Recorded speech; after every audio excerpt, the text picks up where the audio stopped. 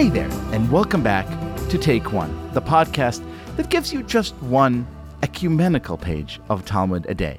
My guest today is one of my favorite people in media and in general. She is Ashley McKinless, the co-host of Jesuitical, which is one of really the greatest podcasts in the world that you absolutely have to listen to, and an associate editor at America Magazine, both of which, we should say, are the premier media outlets of intellectual, fierce, young, hip Catholics working today. Hello, Ashley. Hello. It is such a joy to be here. It is a pleasure to have you. I love America Magazine. I frequently joke, and in fact, you've corroborated this for me, that I am the only Leibowitz who subscribes. This is true. And I love Jesuitical. And the reason we're having this conversation about this particular page of Talmud is because I came across this tiny little passage hiding, as the good ones always do, amidst other intricate discussions. And here goes. So the rabbis are talking about the people that they call, very kindly, the heretics, those who practice sorcery. And they're trying to figure out what should be done with those who live next to us, who hold very, very, very, very different beliefs. And here goes. And the sages inferred, "You shall not learn to do, but you may learn to understand and to teach the topic of sorcery." Apparently, merely learning about sorcery does not violate a prohibition. Only acting upon that learning is prohibited. Which really struck me as an incredible sentiment from, ancient rabbis to say, hey, look, guys, you're obviously not allowed to practice other religions, but you should absolutely take the time not only to learn them, but also to teach them. So I'm really wondering, as someone who takes her faith very seriously and as someone who is, again, one of the premier Catholic broadcasters and editors and writers out there, how does this sentiment strike you as an ancient yet surprisingly modern encouragement to learn from other faith traditions?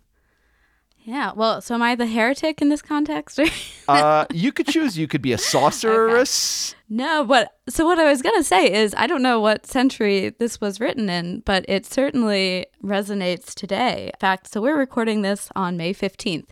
Yesterday, Pope Francis joined leaders of every religion for a day of prayer, fasting, and charity to ask God to stop the coronavirus pandemic.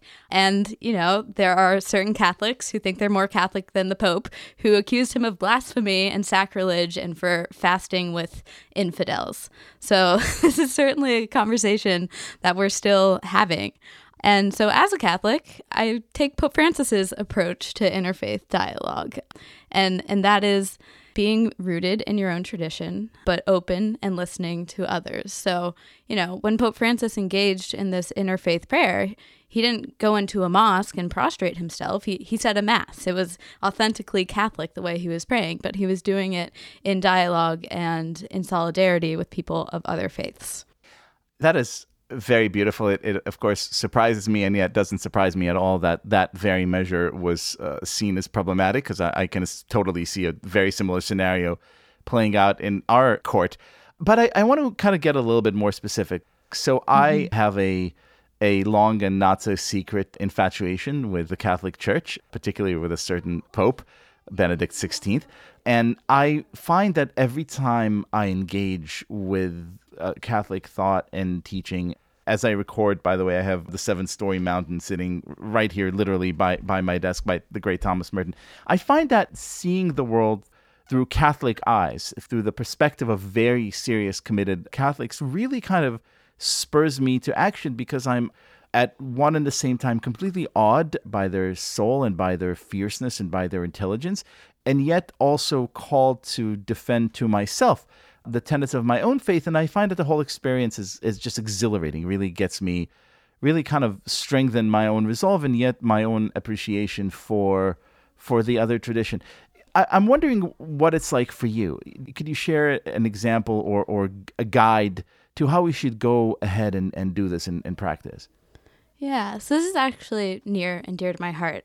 In college, I studied religious studies. I was at a secular public university, so I couldn't be a theology major, like rooted in Catholic teaching. So I was coming into my faith at that time, becoming more involved in the Catholic Church, but also studying world religions.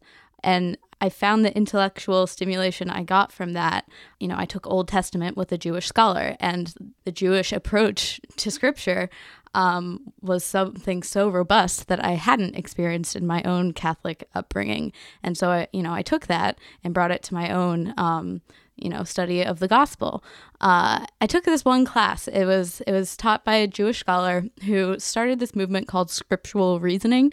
And the idea is you get scholars of Muslim, Judaism, and Christianity together, and you don't try to meet on neutral ground. You very much come with your tradition, with your beliefs, and you study scripture together, and you just see what happens, what interesting insights arise when a Catholic reads the Quran, holding on to her Catholic beliefs, or when a Muslim reads the Old Testament.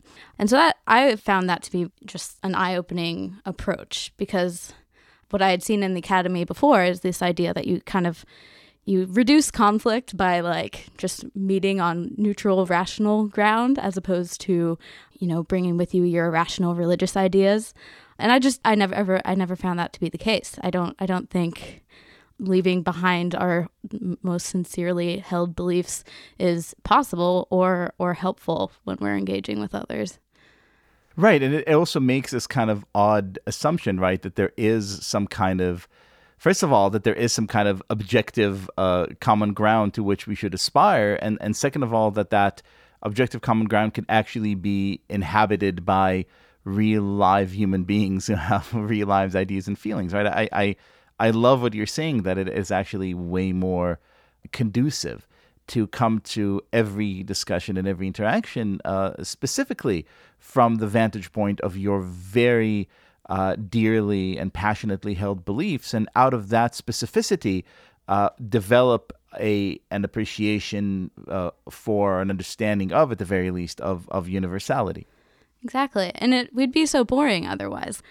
Tablet is not geared towards Catholic readers, but I read Tablet because of its specific perspective. And I assume the same is for you for reading America. Like, you wouldn't want a watered down Catholicism that was trying to be palatable to people of every faith. Like, that is just very bland. 100%. I think it was one of my favorite Catholics, G.K. Chesterton, who said, Jews whose name is David Solomon are totally fine. It's the Jews who've changed their name to Phineas McFerty who you should really kind of question, because, why are you trying to run away from your own tradition? Yeah. And I would say my own interaction with the Unorthodox podcast has been one of the most moving examples of this in my own life. And I don't think I would be hosting a Catholic podcast if I hadn't seen the way that you three, as Jewish people living in the modern world, had created this space where none of you were compromising your beliefs, and yet you created a space where people who exist on whatever the spectrum of Judaism is felt like they could come and be listened to and respected. And it's one of the reasons I love Jesuitical so dearly. It's like listening to us, only with a different faith system and much less interruption. Ashley McKinless, thank you so much for joining us today. Thank you for having me.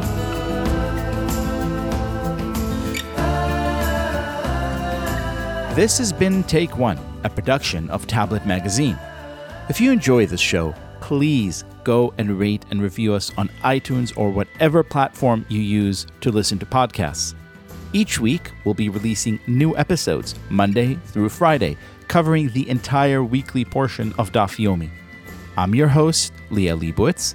Our producer is Josh Cross, and our editor is Paul Ruest. For more information, go to tabletmag.com/takeone or email us at takeone@tabletmag.com. I hope we've made your day a little bit more Talmudic, and we'll see you again soon.